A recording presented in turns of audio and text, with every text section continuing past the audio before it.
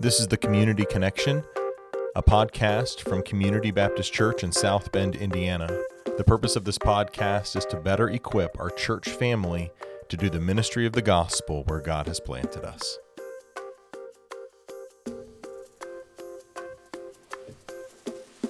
We're talking about work and rest today, and we're going to do some kind of follow-up application points, thoughts maybe on the sermon, specifically from the sermon on work, and then maybe a little bit of follow-up on rest as well. Well, because let's be honest, it really burns when you've got all this material for a sermon that just you don't have the time to get it all in. You know, I knew going into it that I wouldn't be able to get it all in.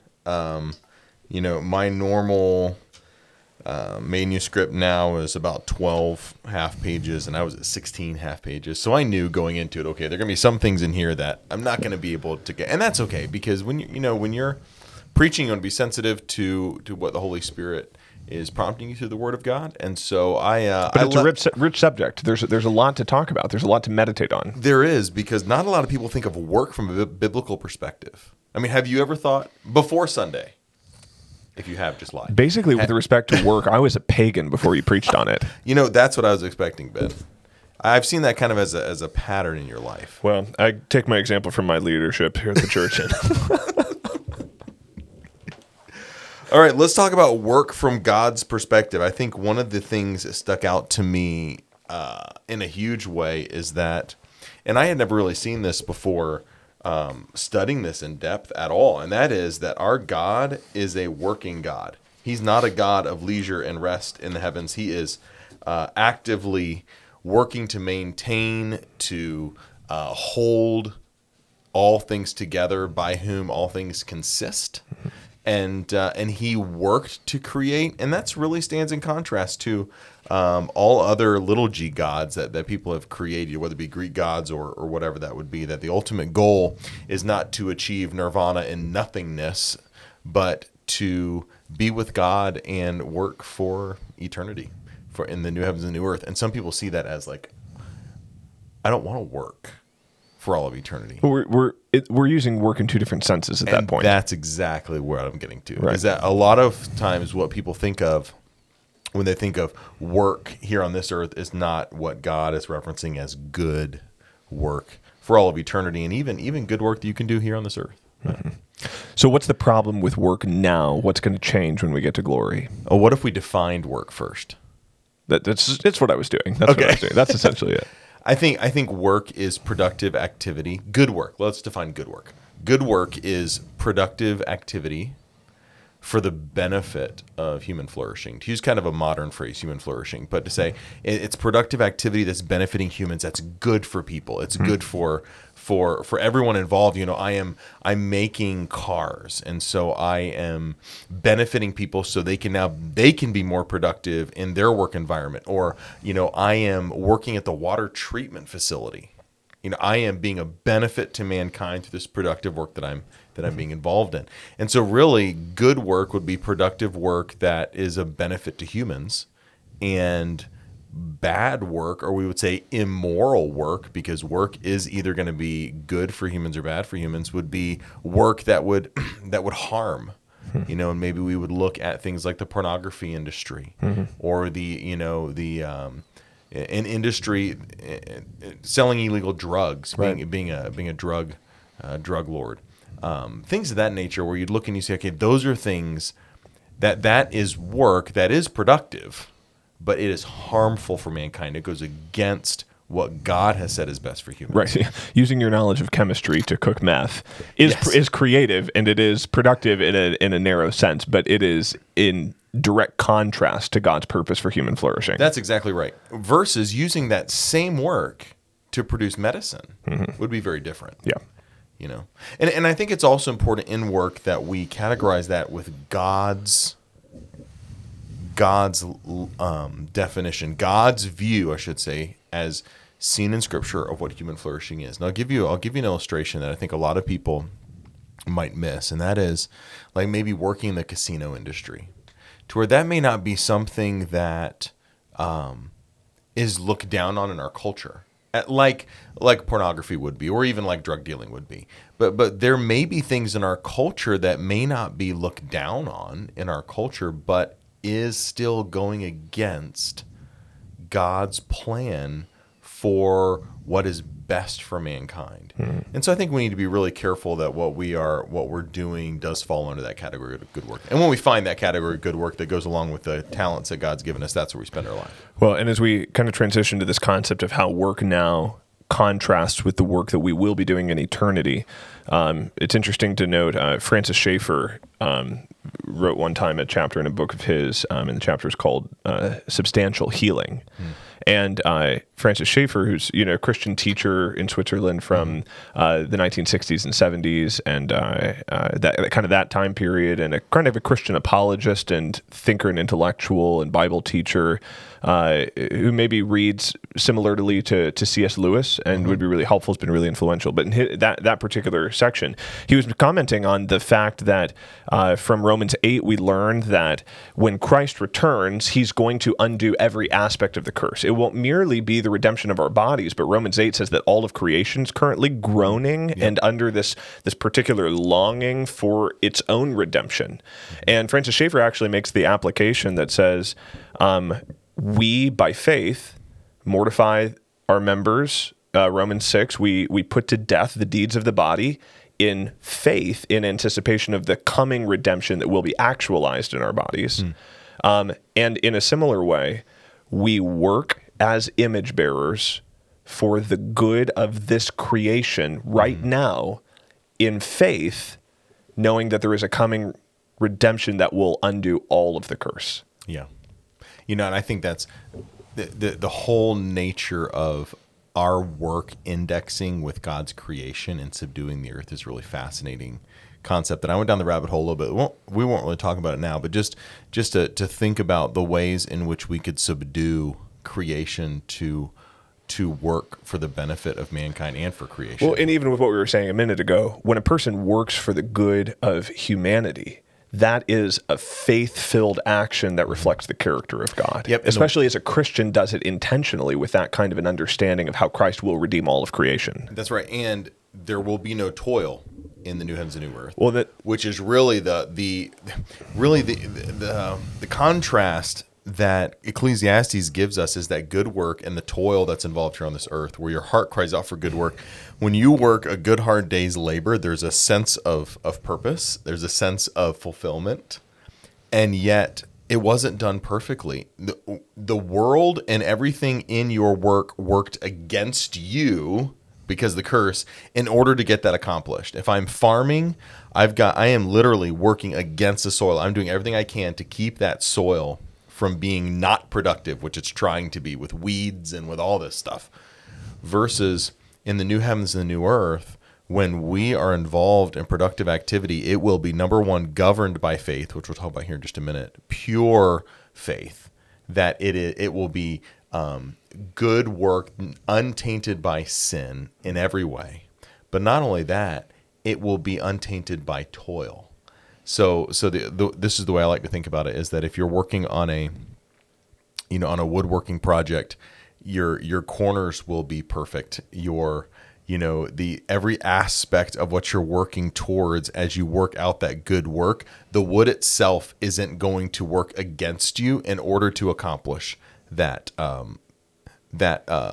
project that you're working towards. So when I plant seeds, the earth is going to help me in my work, which is really what I believe was happening in the Garden of Eden. As they were tilling the ground, as they were working creation was assisting them in their work. And that's why the curse flipped it on its head. And God says, I think it's assumed no longer will the earth help you, but it's going to work against you. It's going to come hard. It was coming easy. Now it's going to come difficult when you till the ground. And what really makes it difficult is not merely just the resistance of creation, but it is the overwhelming, quantitatively, the amount of curse versus the limited me. And so, Sure. like, what is it that really makes work so exhausting and discouraging right now, even as a believer? It's that I worked all day and there is still a mountain of things to do. Yep. I worked all day, but there are still stresses and pressures because I'm recognizing in that moment the futility of work under the curse. Well, and not only that, but I worked all day, and the more I worked, the more tired my brain got because I forgot something, or I did the math wrong, or all these things, to where I don't even think we realize how tainted our bodies are just because of sin, the sin curse on our body. And so there's everything around me is fighting me. And so when I step into the new heavens and new earth with a perfect body, and there's and creation and the new heavens and new earth is working with me in order to accomplish this work, the concept of good work is going to be totally different than we have it today. Let me reference one thing that I think is really important. One of the things I did not get to in my message on. Is there anything else you want to say before we move on, by the way? No? Okay. I appreciate that. That was Yeah, I kind. just want to make sure that I defer to you on that. Well, I like to talk a lot, and it's good to have that outlet. Thank you. One of the things, I think I mentioned it at the end, but we didn't really zero in on it, and it's the concept that good work, if it's not done in faith, is very dangerous. In other words, without a wholehearted devotion to God, my good work will take over my life. I will, as a human, give myself to my work too much. In an idolatrous way. In an idolatrous way. Not only that, but I will want to pursue my work so much that I may even be tempted to step outside of God's boundaries in order to accomplish it.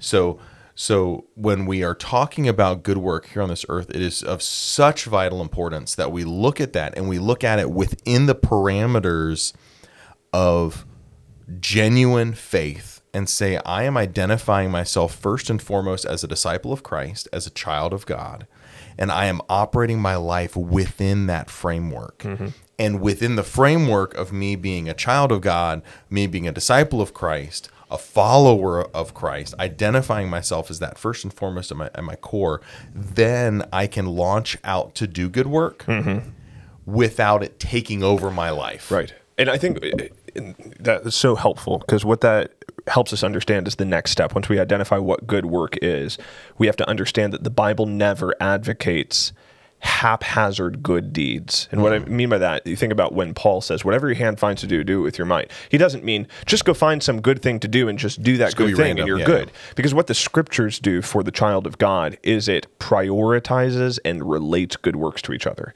And Jesus says this when he says to the Pharisees, listen, you have been tithing mint and cumin, and you have neglected the weightier matters of the law. And what does Jesus say? He doesn't say stop tithing mint and cumin. He instead relates to good deeds. He says you should have been doing this without leaving the other undone.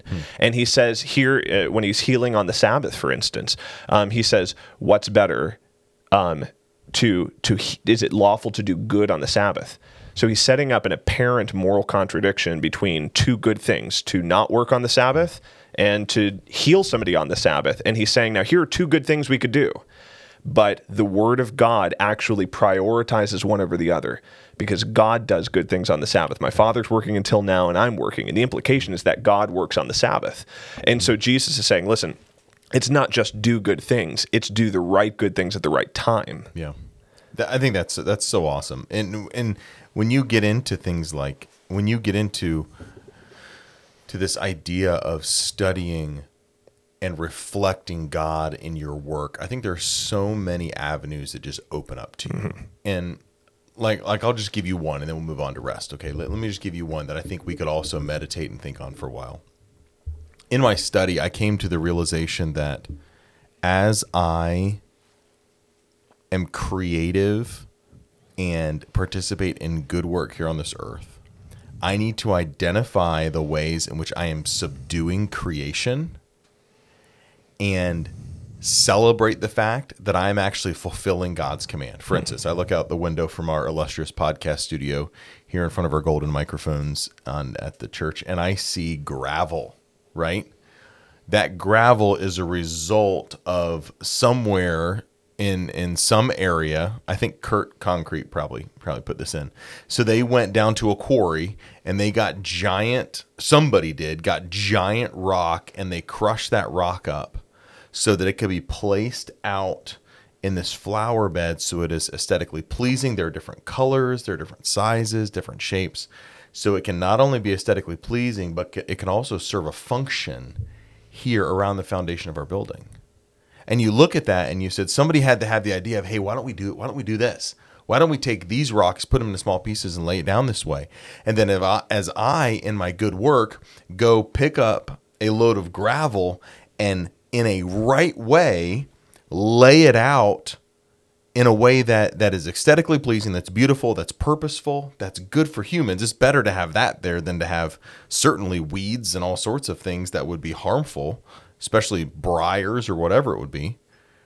That I'm actually subduing creation in the way that God's asked me to. That I am taking control of this world and I am leveraging, that's a really silly illustration, but I'm leveraging this world and the things that are in it in order to benefit humanity.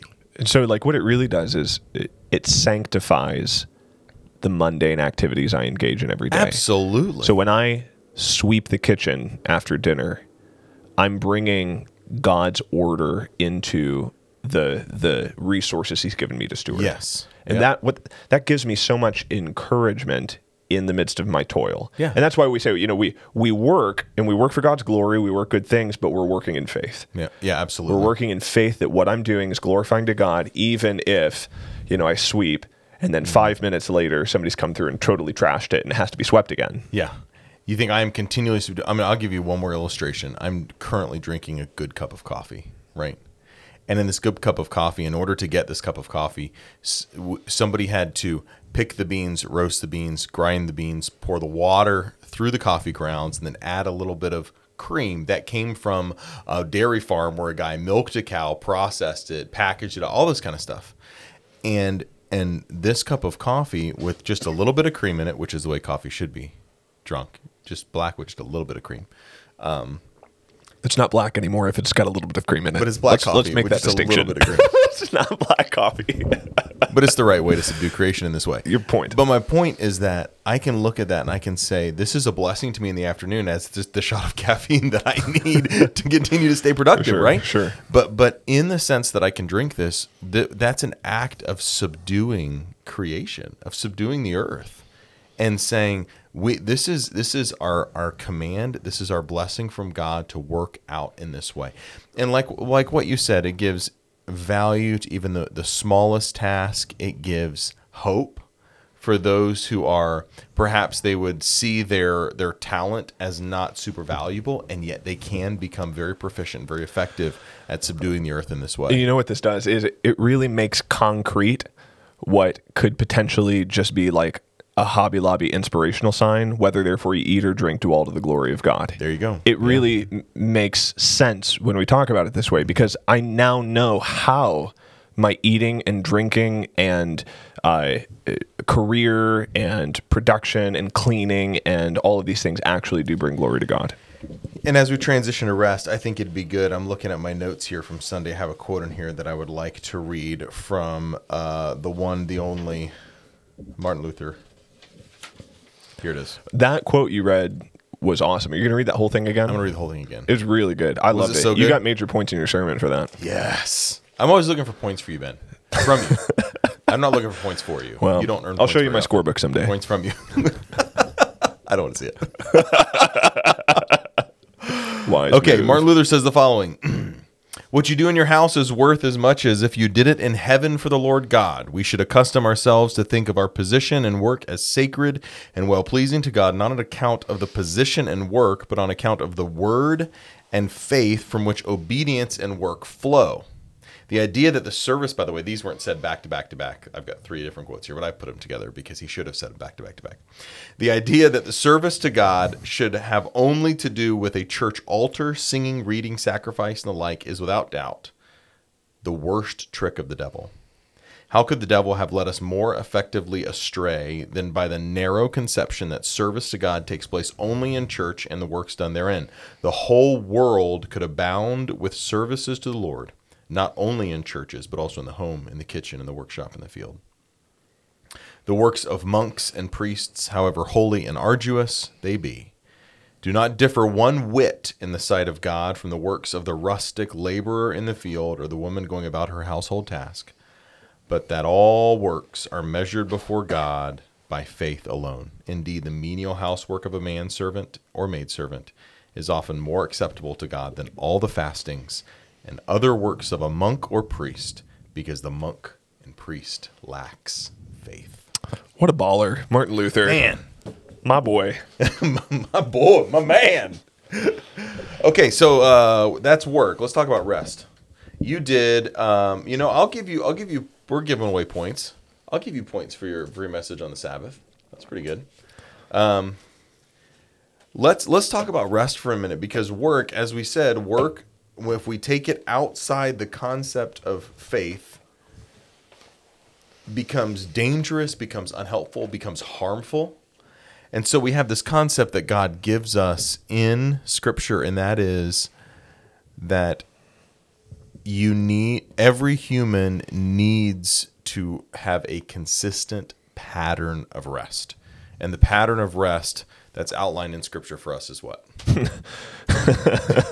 Was that a setup? I mean, I literally just took a softball and I gave you a giant It's ironic because the Bible is surprisingly very non-specific about exactly what that looks like. In the New Testament. Yeah.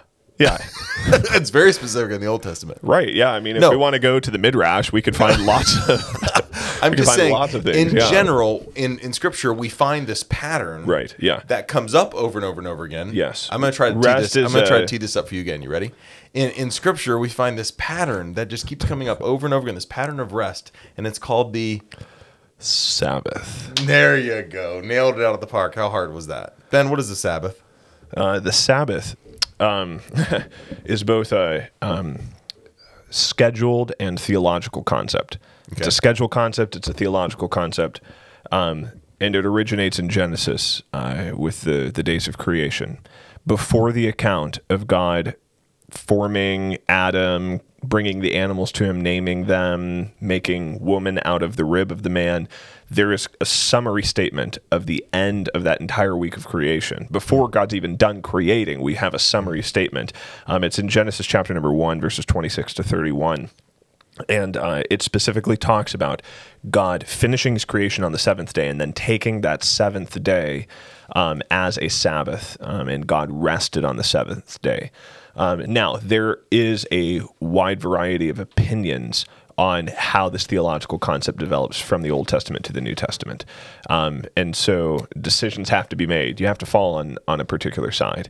I think that the evidence favors the concept that the Sabbath is both a physical and spiritual rest for God's people that points forward to the final rest that we will enjoy with him in glory. Would you also say that it points back to Eden? Like back and forward, or mainly just forward? The Sabbath is something that put you on the spot. Yeah, no. And I'm just thinking through the right words, the right way to describe this. The Sabbath is part of creation order, in the same way that biological gender is part of creation order, the same way that marriage relationships are part of creation order, the same way that the dominion mandate is part of creation order. So in that sense, the Sabbath does point back, but it also just describes what reality is like as a human being made in God's image. So it's not so much as a picture pointing backwards as so much as it is just a part of the fabric of reality. So in that sense, but what the Sabbath is in that context is not talking about a 24-hour day specifically. Correct. It's talking about the period of rest from surviving work and moving into the kind of rest for the work of worship. So it's not so much a cessation of activity, so much as it is putting on pause one kind of activity in favor of a different kind of activity. And I think that's so important, because I had somebody ask me after my message on work, and I just kind of mentioned rest a little bit. They said, can I do anything on Sunday? Is there because their mind had already been going ahead, Right. And it's like, well, I don't think that's the point of God giving Right. Sabbath, Right. And the New Testament is, again, like not specific enough to give us those kinds of guidelines. And so, different people throughout history have had different concepts of what you can and cannot do on the Sabbath. But the point of it is this, is holding the kinds of rest that are possible in the right tension. So for instance, we have a physical rest, which we desperately need. And you treated that very well this past Sunday. And then we also have rest from normal work, so that I can engage in the activity of worship. So we have both of those things that need to happen. However, if I hold my physical rest as a priority above my need for resting in worship, then I've missed the boat. I have missed the biblical picture and injunctions on me and responsibilities laid on me as a child of God for what that rest is supposed to look like. Yeah, and I think that's so important. And say, okay, what exactly we have to look and say, what is rest? Because when we say rest, people think sleep a lot of times. A lot of times. Like what you put it, they think inactivity or a cessation, cessation, not secession. No, that's very different. Yes. That's separation. Yes. Cessation, a quitting of activity. Right. And I put in my message that really I believe when it comes to rest, or this concept of rest refreshing, which is also the same word used in the New Testament, the rest refreshing and reviving, there are three aspects to it. And I could be wrong in this. I'm not a doctor. But in all the reading that I did, I kept seeing these three common threads come up, okay? And the first aspect of this rest, refreshment, reviving that you need is sleep. The second is ceasing from your normal work routine. That doesn't mean you cease from all activity. It means you cease from a normal work routine in order to pause for worship, in order to pause for some other activity. And the third is engaging in a physical, emotional, and spiritual resetting. So there's this time where I say, okay, I may be ceasing from a normal routine and engaging in another activity. But in that moment of rest, what I'm doing is I'm actually finding refreshment and I'm finding revival spiritually by getting up and going to church rather than quote unquote getting the rest that I need by sleeping in and sleeping through church because I'm just so tired. Right. Yeah. For you to say, well, I didn't go to church today because I just need to take a Sabbath. Well, you've just hijacked the biblical terms and just turned them to your own ends, essentially. I think that one of the most helpful ways to think about this, and I don't agree with a lot of how the Puritans applied this concept of the Sabbath, but I loved the base principles that kind of laid out for them their intentions, which is they described it this way. They said that the Sabbath is the market day of the soul. You think about in your family life, maybe once or twice a month, you've got grocery day where you go to Sam's Club or Costco, you go to Meijer, you go to Aldi, you go to Martin's or wherever you get your groceries, and you get your grocery day. You spend your big all your grocery budget. Now you get all your money. Essentials, right? But you get your essentials, right? You get your meat, you get your cheese, you get your milk, your eggs, your flour, whatever you need. And you think about how it was in kind of medieval to Elizabethan time periods where there weren't groceries all around. You could just go anytime you wanted, pick up whatever vegetables you wanted. You had a market day, and you'd go in and you'd get your necessities for that entire day, early in the morning, or you'd go once a week and store things up for the coming week, or maybe once a month. People would come from all over and set up a market day. And the Puritans called the Sabbath the market day of the soul. And they worked very hard to make sure that whatever happened on that day was contributing to the personal enjoyment of their relationship with God. So whether that was family worship, discussing the sermon they'd heard, attending an evening service so that they could hear more of God's word, spending time in fellowship with their pastor or with other church friends or families, definitely, without question, making it a point to gather with God's people on the Sabbath because that was the time that God had specifically given to them for the refreshment and nourishment of their souls.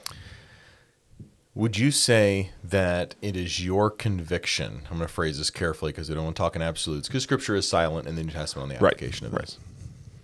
You're saying it's your conviction that Christians need to have a pattern of rest, a consistent pattern of rest in their life that's ongoing on a regular basis. When I say consistent pattern, I mean this may be once a 3 or 4 days. This may be once a day. This may be once a week. Whatever it is I'm looking at, I'm saying I'm not waiting 6 months to engage in my Sabbath. Yeah. I need a consistent. Would you say that? Yes. It's hard for me to dichotomize too much between the physical rest and rest for worship. So I'm trying to figure out, like, yes, we need both of those things. And there are ways that God has built those things into our daily life. For instance, we do go to bed every day. We do sleep every day. And we work very hard to protect that time. I think societally we're becoming more and more aware of our need for sleep, especially as we've been losing more and more of it. So I think that there need to be regular patterns of rest in your life physically, because if you don't, you die, just practically. But on a more theological scale, I think that the purpose of taking time off from your work routine is first for worship, second for physical refreshment. In that order, not in competition with each other. Sure. But when I'm spiritually nourished, I think it affects my body. Yeah. And when I take the time to take a nap on Sunday, it does aid my ability to walk in the Spirit, because I am, even though I have body and soul, I'm a unity of those things. And God's designed my body to live with my soul and my soul to work with my body. See, I would probably be a lot stronger on this than you would. And this is my personal conviction. I found this in my life to be true, that I believe that we, in a lot of ways, as human beings in general, I should say one thing that I've observed in my own life. Let me talk about just my own life. One thing I've observed in my own life is that I stay very busy, but busyness doesn't mean I'm productive in a lot of ways. And I think in some ways we are too busy about things that are unproductive and not busy enough about the things we should be doing. And because of that, our life is overrun with noise. And I think it is very important for believers especially to have a consistent pattern of noise reduction in their life. That's interesting. And the reason is because I have found in my life, again, I don't know that I'm sure that I could index scripture and I could pull out principles, that would support this, right? But I found in my life that when my heart is still and quiet is when one of two things happen. Either I get nervous because there's things in my heart that I don't like, and I cover it up with noise. I don't like being by myself. I don't like being quiet. I don't like the stillness. I don't like time and deep thought. Or I learn to treasure those times, because it's in those moments that my mind is able to dive deep into Scripture, and I'm able to fellowship with God in prayer. And I just am convinced more and more that believers need those consistent patterns of noise reduction in their life, of saying, I'm going to take a step back for this day and spend time. Yes. And a lot of times I think it's good to couple it together. Sunday, we're going to spend time Sunday school, Sunday morning, Sunday night with our church family, but during Sunday as well, we're going to turn off our electronics, and we're not going to do social media. We're not going to do video games. We're not going to do TV.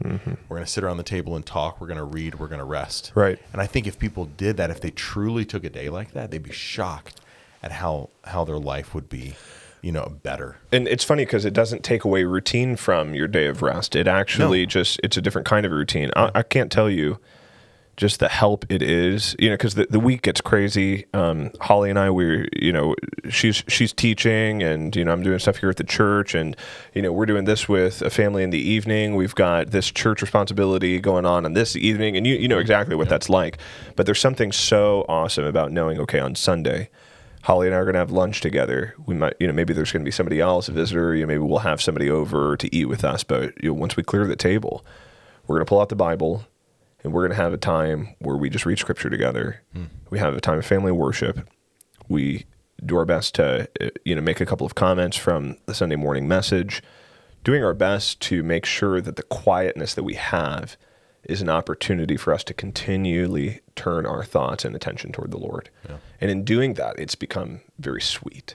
It's something that you look forward to, and especially probably, you would be able to appreciate this, because Sundays for us can end up actually being, paradoxically very busy, Very busy, and not in the truest, and not in the physical sense, very restful. Yeah. And but even just recognizing, okay, all the more there need to be times on the Lord's Day that we protect for introspection, for listening to God's word rather than only ever speaking God's word to other people. I think that's so helpful. One closing thought I wrote down, really with these 3 messages that I'll be doing. I've done 2 of them. I'll do another one on suffering. By the time people hear this, it would have already been done. But I've titled all 3 of them God's Mandate and Gift. Work, God's mandate and gift, rest.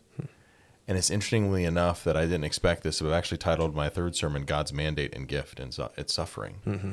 Is that in a sense that God has ordained that life be this way. God has ordained that mankind be involved in good work.